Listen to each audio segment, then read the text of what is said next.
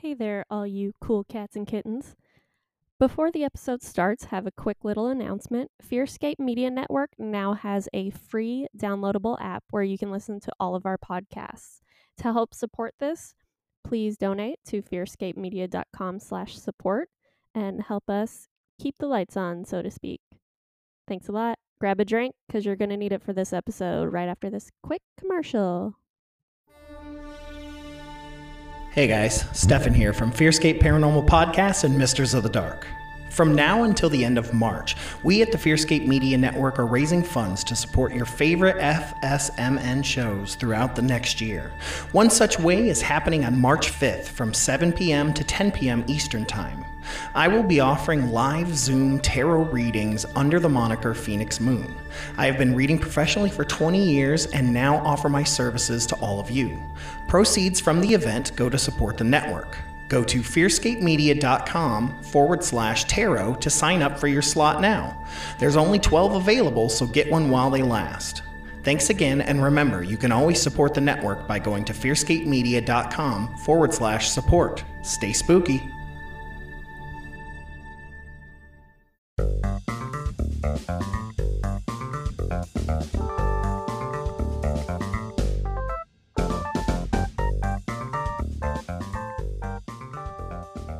Wishful drinking and binge thinking. Episode dos. Listen to me get overly excited about challenging all of your cognitive distortions.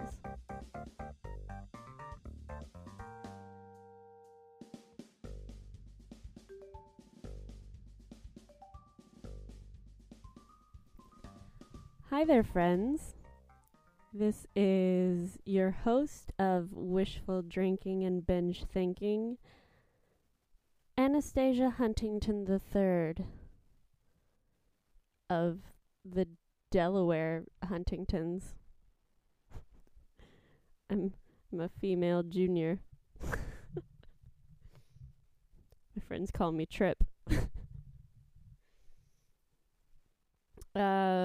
This podcast is part of the Fearscape Media Network, distributed by Anchor and all the other shit people make me say. My friend Aaron Smith makes amazing drawings, and my logo for this podcast was developed by him. I miss you, friend. I'll see you again one day. Shout out. Today's drink on tap, I've got some Moscow Mules. I've got some New Amsterdam vodka with some Elixir G and Sprite, some lime juice. I'm about 4 deep on those, and I wasn't really feeling it, so I took maybe a couple shots of vodka too. So during this episode, I might get a little more drunk than I anticipated. My apologies. No, not my apologies. This is what the whole fucking show is. You're welcome. If you are just joining my podcast, fucking why? Who starts on episode 2? That's just fucking weird. You got a problem. Maybe you've got a phobia of the number 1? If that's the case, I am so sorry, man. That's like more prevalent than 13. So, good on you for trying to make it through the world with that extremely specific phobia.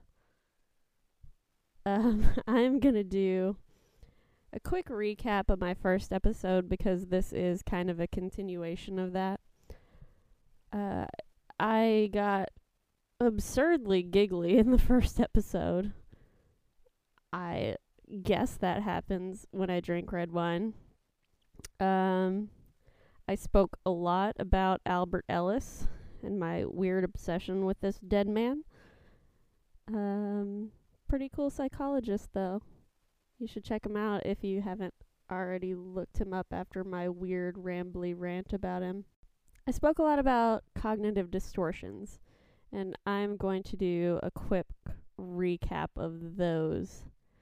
So I've got all or none thinking, or black and white thinking, overgeneralizing, the mental filter, disqualifying the positive, jumping to conclusions, my personal biggie, magnification or catastrophization and minimization, then emotional reasoning, shooting all over yourself or masturbation, labeling, and personalization. One thing, God, I'm such a dum-dum, I forgot to mention one that I almost always mention. I used to give this class a lot when I was teaching, and I would do this list of top 10 cognitive distortions, but I would always add a number 11, and that is romanticizing. I cannot tell you how much romanticizing I've seen people do. And romanticizing is kind of the opposite of a mental filter, because you're only looking at the positives and you're disqualifying the negatives. A perfect example of this is when you look at someone who is in an abusive relationship and you're wondering why the hell they don't leave. Because they are romanticizing everything. They're looking at the good stuff and ignoring the bad stuff. They're like, oh, remember when 3 weeks ago you made me chocolate chip pancakes? And then they totally forget when he punched her in the face. Or when she punched him in the face. I'm not saying who's the abuser in this situation. Stop saying men can't be abused or can't be raped and shit like that. God, this got deeper than I wanted too fast. Anyway, back to the point. People romanticize things pretty frequently, and it leads us to make a lot of poor decisions in life because we're looking at everything with rose-colored glasses on. Ignore that I ended my last sentence in a preposition. I'm not in a state to make grammatically correct dialogue right now. So, what I want to talk about today, continuation of this whole cognitive distortion theory. The whole point of this is that you need to identify the thoughts that lead to your beliefs and behaviors. And we kind of broke that down in the last episode about how you can create. Did we? No, that's what I'm going to do this episode. Never mind. Shut the fuck up, Kelly. By the way, when I said I was a dum-dum earlier for not adding in romanticism, whoever was like, oh, she just labeled herself. Good job. A+. When you say little things like that about yourself, you tend to believe them over a long period of time. Did I talk in the last episode about self-fulfilling prophecies? I did. Like the little kid who's not great at math, but then the teacher says, you're bad at math. So the kid stops trying at math and then consequently is fucking bad at math. Yeah, when you label yourself, if I call myself a dum-dum, even though I just mean it jokingly, I might eventually start to believe that I'm a dum-dum because I say it so often, and that's like a regular thing your brain does. So for everyone who identified that, good job. Luckily, I have a stupid amount of self-confidence, which just refuses to believe that I'm a dum-dum. Actually, while we're talking about that, let's look at breaking down that kind of thing. Labeling is one of my favorite things to do because, for example, I used to teach a class and I would ask a person in the class to call me a stupid bitch. And it would take so long to get a volunteer to do that. They were like, you're an authority figure. I don't think I should do that. Is this a trap? This is a trap. After some assurance, I'd finally get one gung-ho client who was like, you're a stupid bitch. And to which I would reply with the whole method about questioning these beliefs. If someone puts that label on me, or if I believe that label, I have to break it down and say, what's the evidence against this? Break it down. Stupid bitch. Let's look at stupid first. Am I stupid? I've got a college degree that says otherwise. Stupid people don't get college degrees. Stupid people can't argue eloquently like I can when I don't have a large amount of vodka in my system. I'm not stupid. I know this as a fact, so I don't believe the insult. Bitch. Several approaches to this one I could take. I could say, well, I'm not a bitch. I chose a career at one point, which was to help people. Bitches don't do things like that. Or I could say, absolutely, yes, I am a bitch. Bitches get shit done. Sorry, that is a sentiment that is for all my fan. So basically, I've just created a couple different arguments that say, this is why I'm not a stupid bitch. This is why I don't believe your insult. And because I don't believe it, it's not going to make an impact on me. Which is a good example of what I want to do today, which is to show you how to break down all of the cognitive distortions that you have in a logical way that you can constantly remind yourself of and eventually free yourself of the underlying beliefs that your thoughts create. One more drink before I get started. I forgot the lime juice in this one. Oh, well, it's fine. Okay. My good friend Albert Ellis, who I love, the pirate of psychology. I mean, like, his mouth was like a pirate. He cussed everybody out. He fucking loved it. He created something called the ABCs. And if you've done any kind of cognitive behavioral therapy, I'm sure you've probably seen a different sort of ABC, or one that's very similar but slightly different. For this, let's just do it one by one. The A stands for antecedent, which is a big-ass fancy word that means the thing that happens before something else. Now, what Albert Ellis said is that the antecedent for everything in this scenario of cognitive distortions is a thought. That could be one little thought. It could be anything. Ah! I closed my eyes for a second. When I opened them, a fucking cat was staring at me. Go away. That drink is not for you. Okay, sorry. I'm very easily distractible. And to be honest with you, I feel like my recording equipment is taunting me. This little box just said focus right on the top of it, and you know what? Fuck you, box. I will take things misogynists say for 200, Alex. Oh no, Alex Trebek died. God. Stupid brain. Focus. Okay. A antecedent. Thought that comes before something else. God, I'm such a perv. Sorry, y'all. So thoughts lead to behaviors and beliefs. If you have the same thought over and over and over again, like in that example, like if someone else was calling me a stupid bitch enough, maybe I would start to call myself a stupid bitch.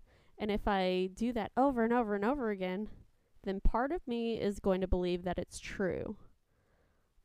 I create a deep-seated belief inside myself that this is true, which is what the B stands for in the ABCs.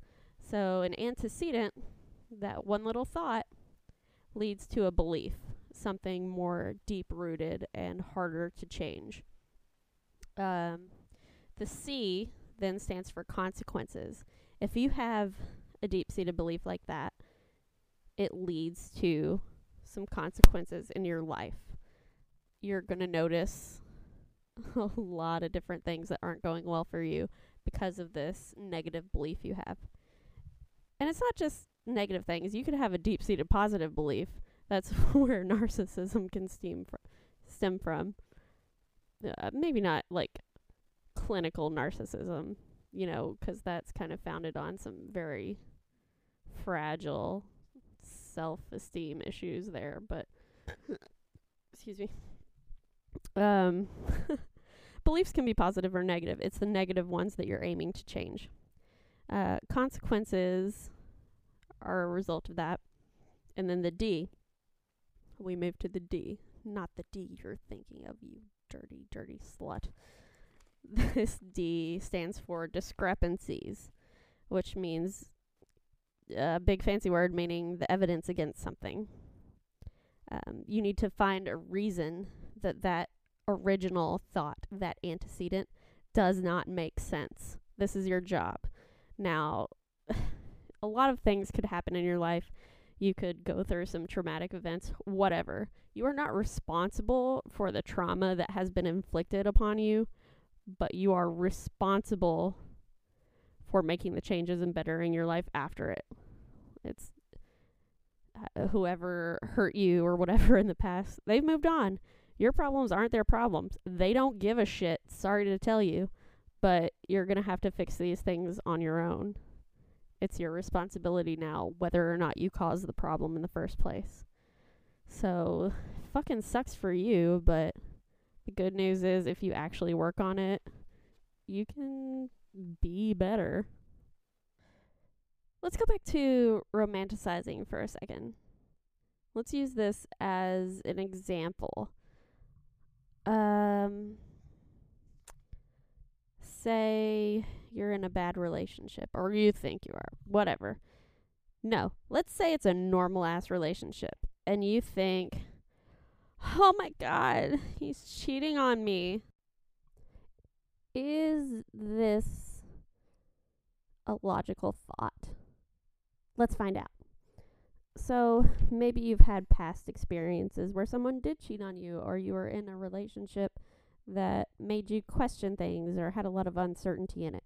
Uncertainty leads to the most anxiety because at least when you know the answer to something, you can start healing from it or preparing for it, whatever. When you don't know something, you're stuck in limbo and it's so fucking anxiety inducing. So your thought is, he's cheating on me. Having that thought over and over and over again, whether it's founded or not, is going to lead to some sort of internal belief, like I'm not worth loving, or I am inadequate, or, I'm not good enough. At the bare minimum, you think I'm not good enough. That is your belief. So we got the A, we got the B, the C. What are the consequences of having these beliefs? What do you think the consequences are going to look like if you tell yourself day in and day out that you're not good enough, that you're inadequate, that you're not worth loving? It's not going to be fucking good. I can tell you that.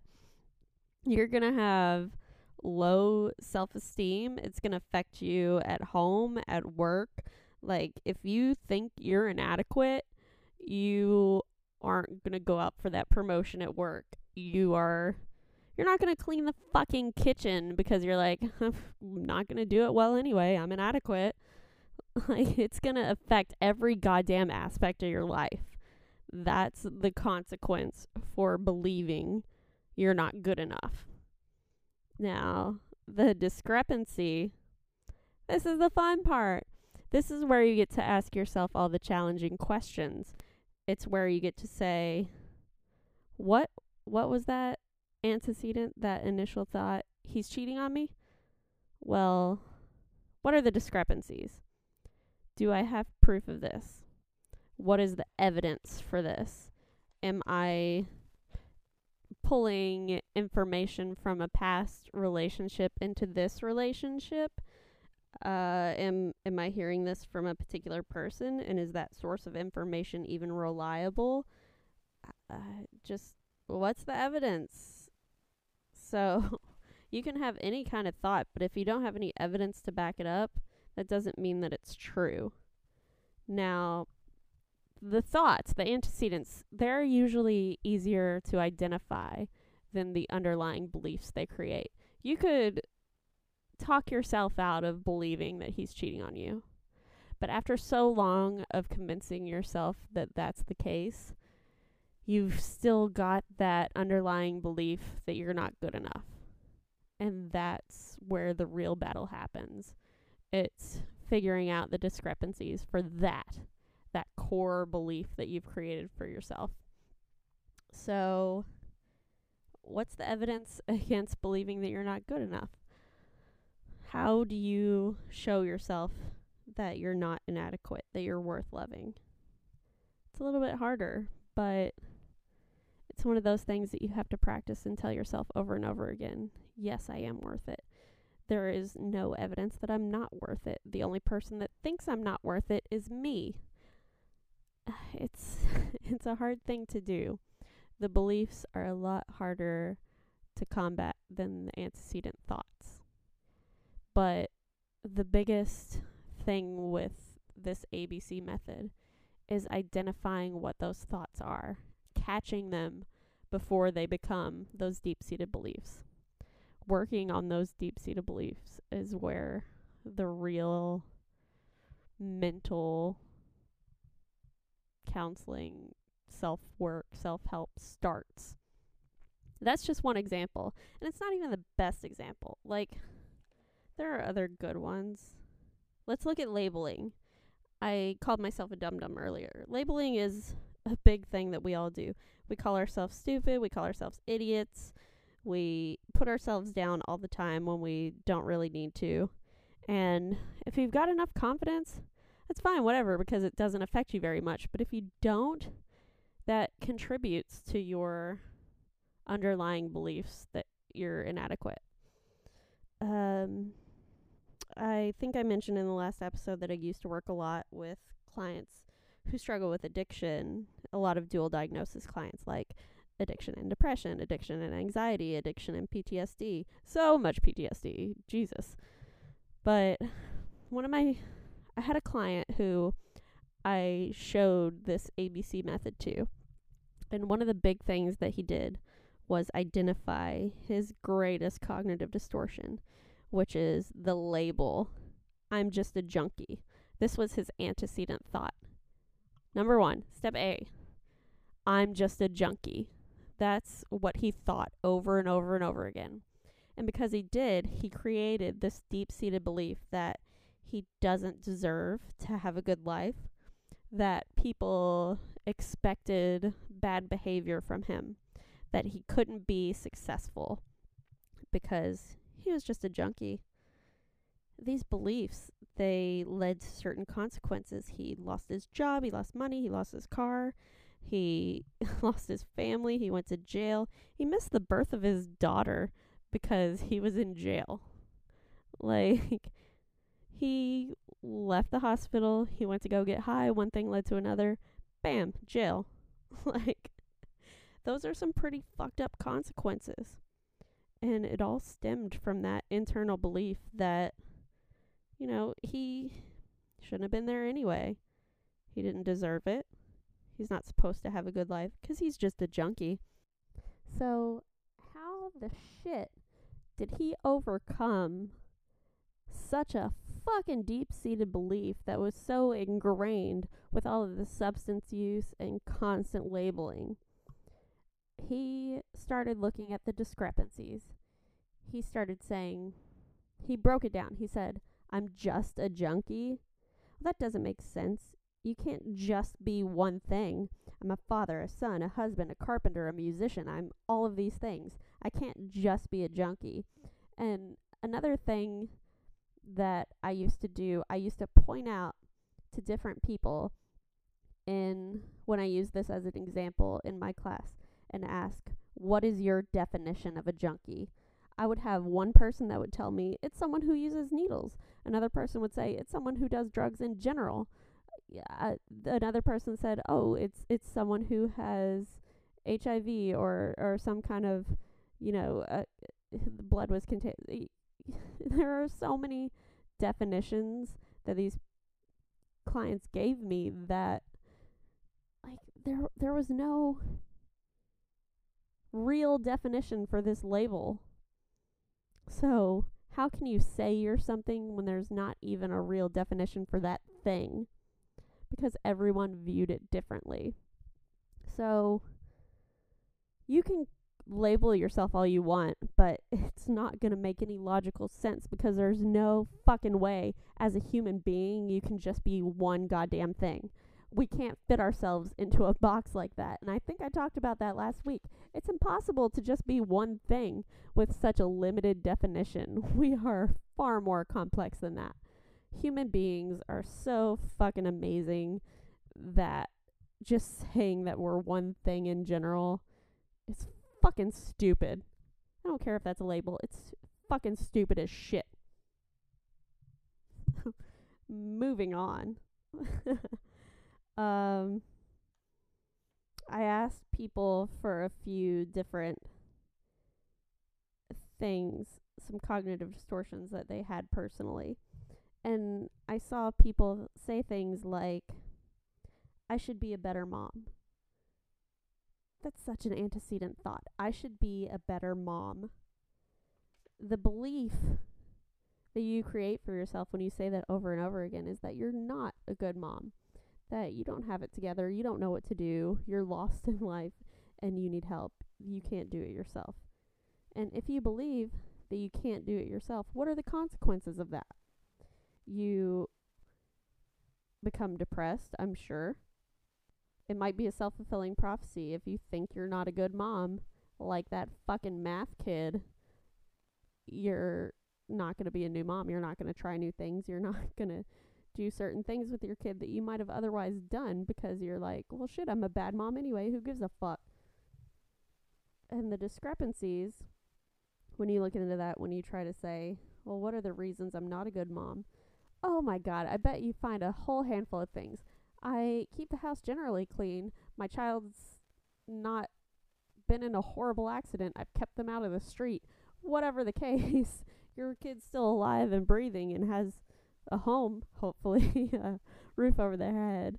I mean, it depends on what your definition of a good mom is. If you think a good mom is spoon feeding your child caviar on a cracker, you're probably not going to be a good mom. Change your fucking definition. A good mom is keeping your kid alive and hopefully getting them to school at some point.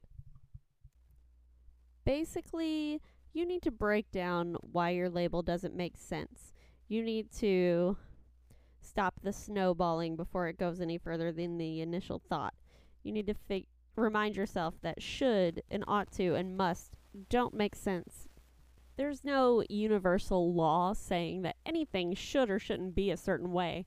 Those are stipulations that we have created in our own heads because we're fucking assholes.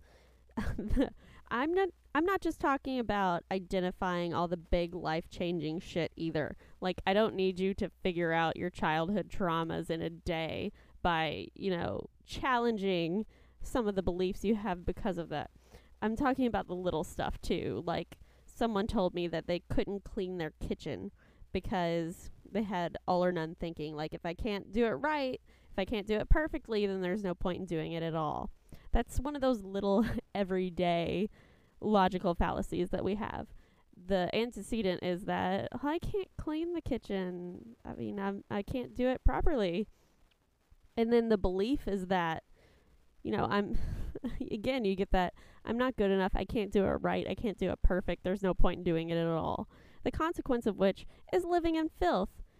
But the discrepancy is, why the fuck does it need to be done properly? Who the shit are you trying to impress? I mean, do you think Gordon Ramsay's gonna walk into your house and be like, what the bloody fuck is this? This is a goddamn hot mess. You've got onion peels all over the place. Who needs so many fucking onion peels, you fucking donkey? That was a shitty accent. I can do much better when I'm sober. But you get the point. It's like, you can use challenging questions. When you question that antecedent, that underlying thought, like, I can't clean the kitchen, I can't do it properly, you have to question yourself and be like, why the fuck are you thinking that you can't do it, that you can't do it properly? Like, first of all, what the fuck is properly? I mean, does that mean that every surface has to be completely germ-free? No. It just means that you can maneuver around in your kitchen for the most part, right? Everyone's got a different definition of what clean is. And who says you have to do it all at once? Why don't you clean the sink one day and clean the oven the next? Who gives a shit? It's your goddamn house. Do whatever the fuck you want with it. So we torture ourselves with these thoughts that don't need to be so burdensome on our brains. Now, don't get me wrong. I am not berating anyone for having thoughts like these and not challenging those thoughts. But the more we identify what the antecedent thoughts are, we can question them so they don't develop into long-term beliefs that are issues for us. Now, addressing the beliefs that you've already created with your thoughts, the cognitive distortions that lead to these beliefs, it takes some time. Imagine it like a block inside your chest. And each time you question those beliefs and find evidence against those beliefs, you chip away at it a little bit. And you're not going to see a difference immediately. But after a while of identifying your core beliefs that just create these consequences for you, you just chip away until it's just a tiny little crumble. Now, I'm not saying all of these thoughts are going to disappear. Absolutely not. Like, I feel like I have a pretty good handle on my mental health, but that doesn't mean that I don't get constant thoughts popping up every once in a while.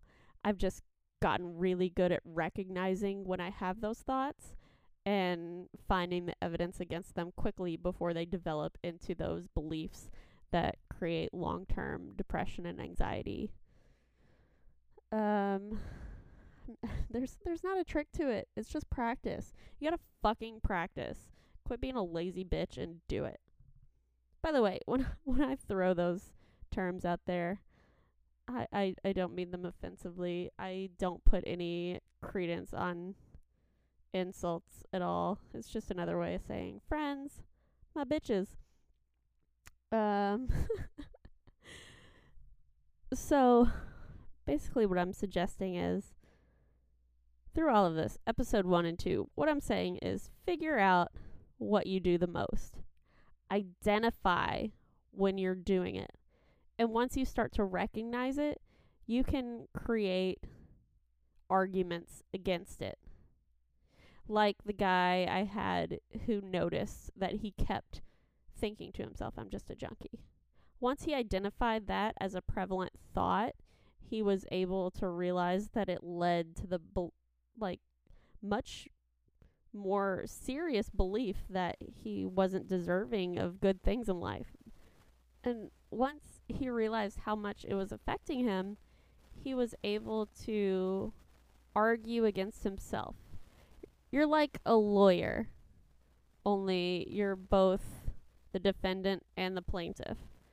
You are arguing against yourself. And one of you, I don't know, I've lost my train on this analogy. But one of you is more prepared than the other for court because you've been thinking it over and over and over and over again for your whole life.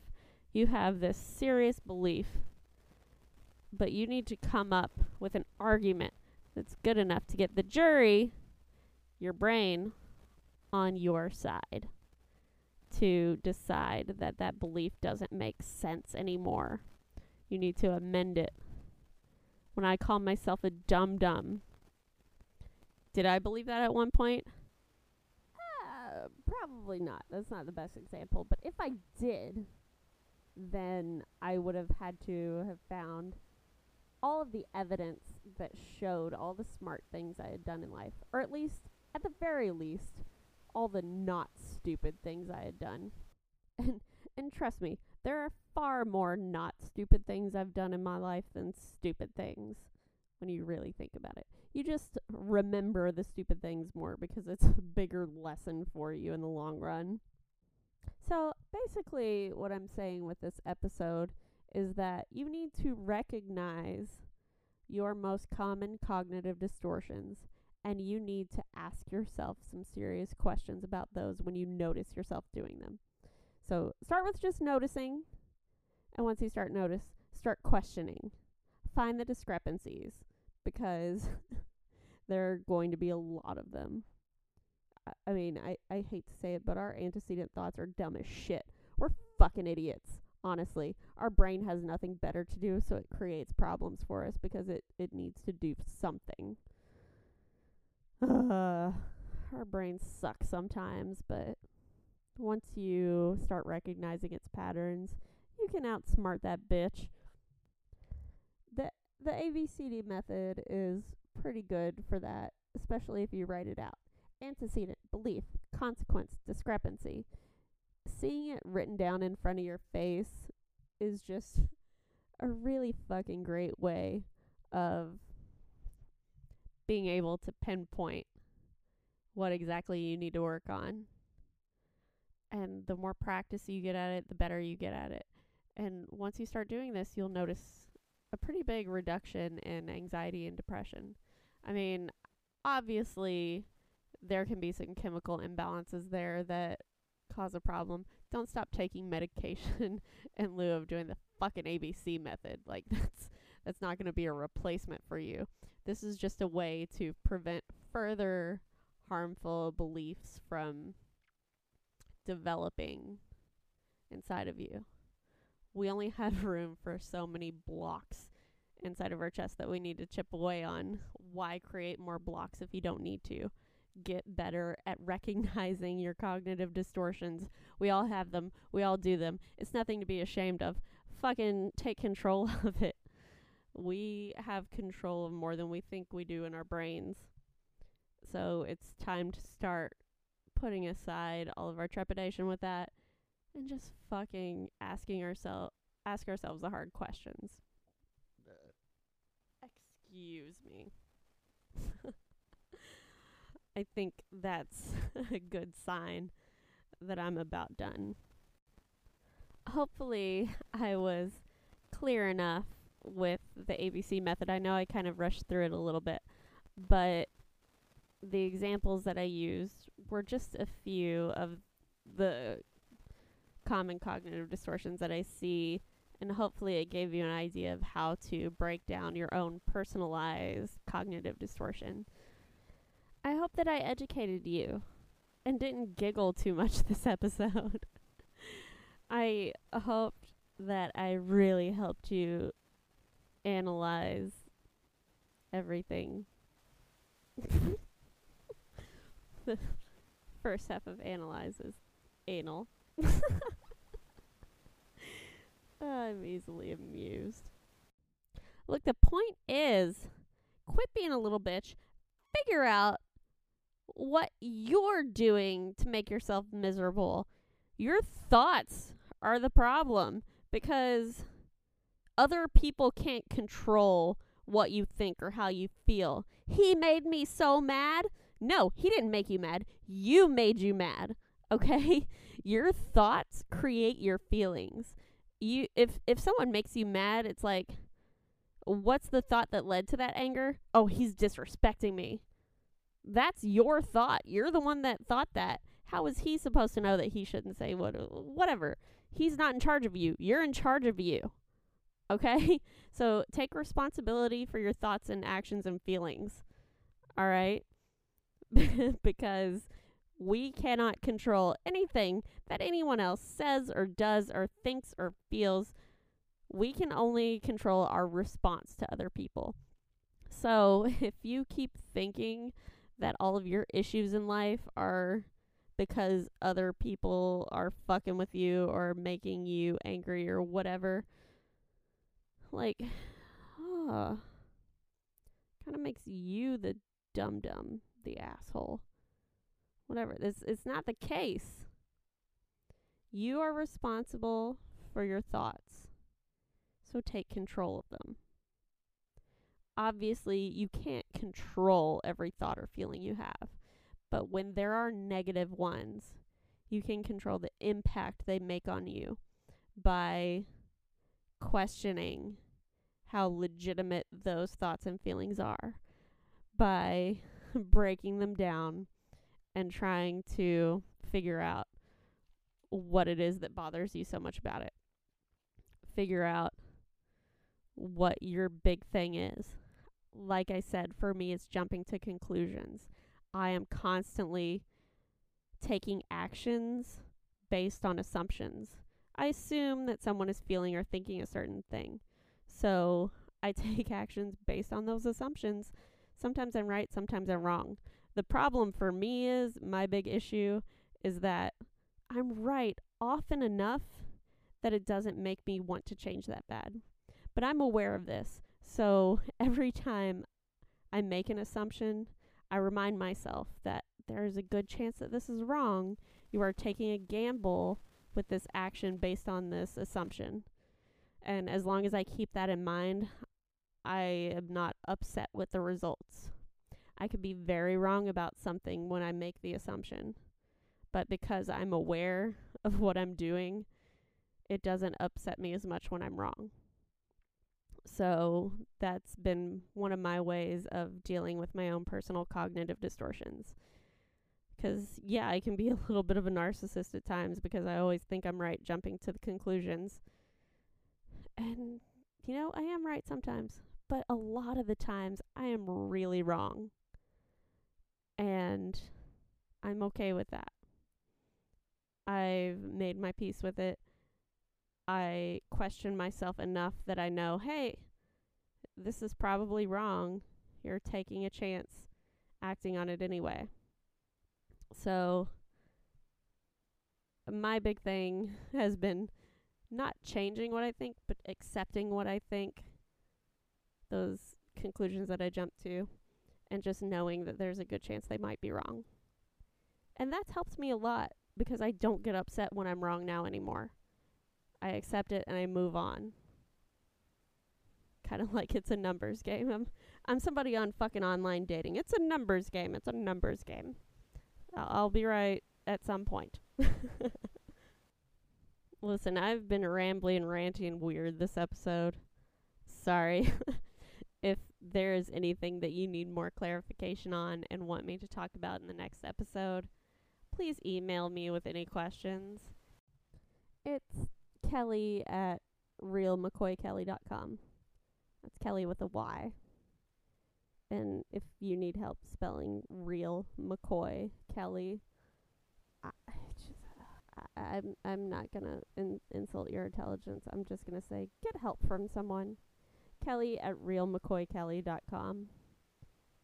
Send me your questions, even if they're not related to this. If there's just a psychological question you want to know, I'll probably do a Q&A episode at one point. So send them over.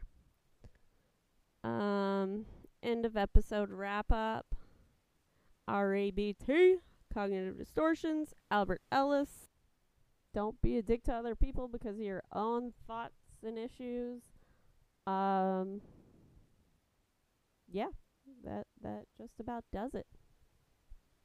Fearscape Media Network, Anchor FM for the podcast, Aaron Smith for the logos. You can find him at Aaron Doodles on Instagram. That's at Aaron Doodles.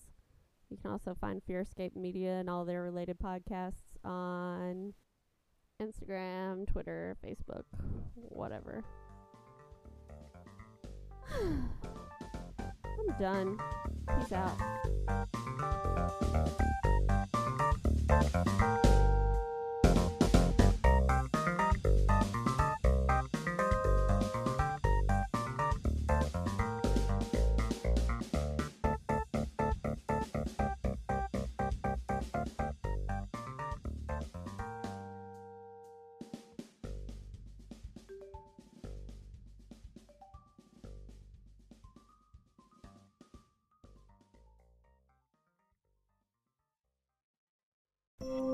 Fearscape Paranormal Podcast, part of the Fearscape Media Network. Prepare to be spooked. New episodes every Wednesday on all major podcast platforms. Find out more at fearscapepodcast.com.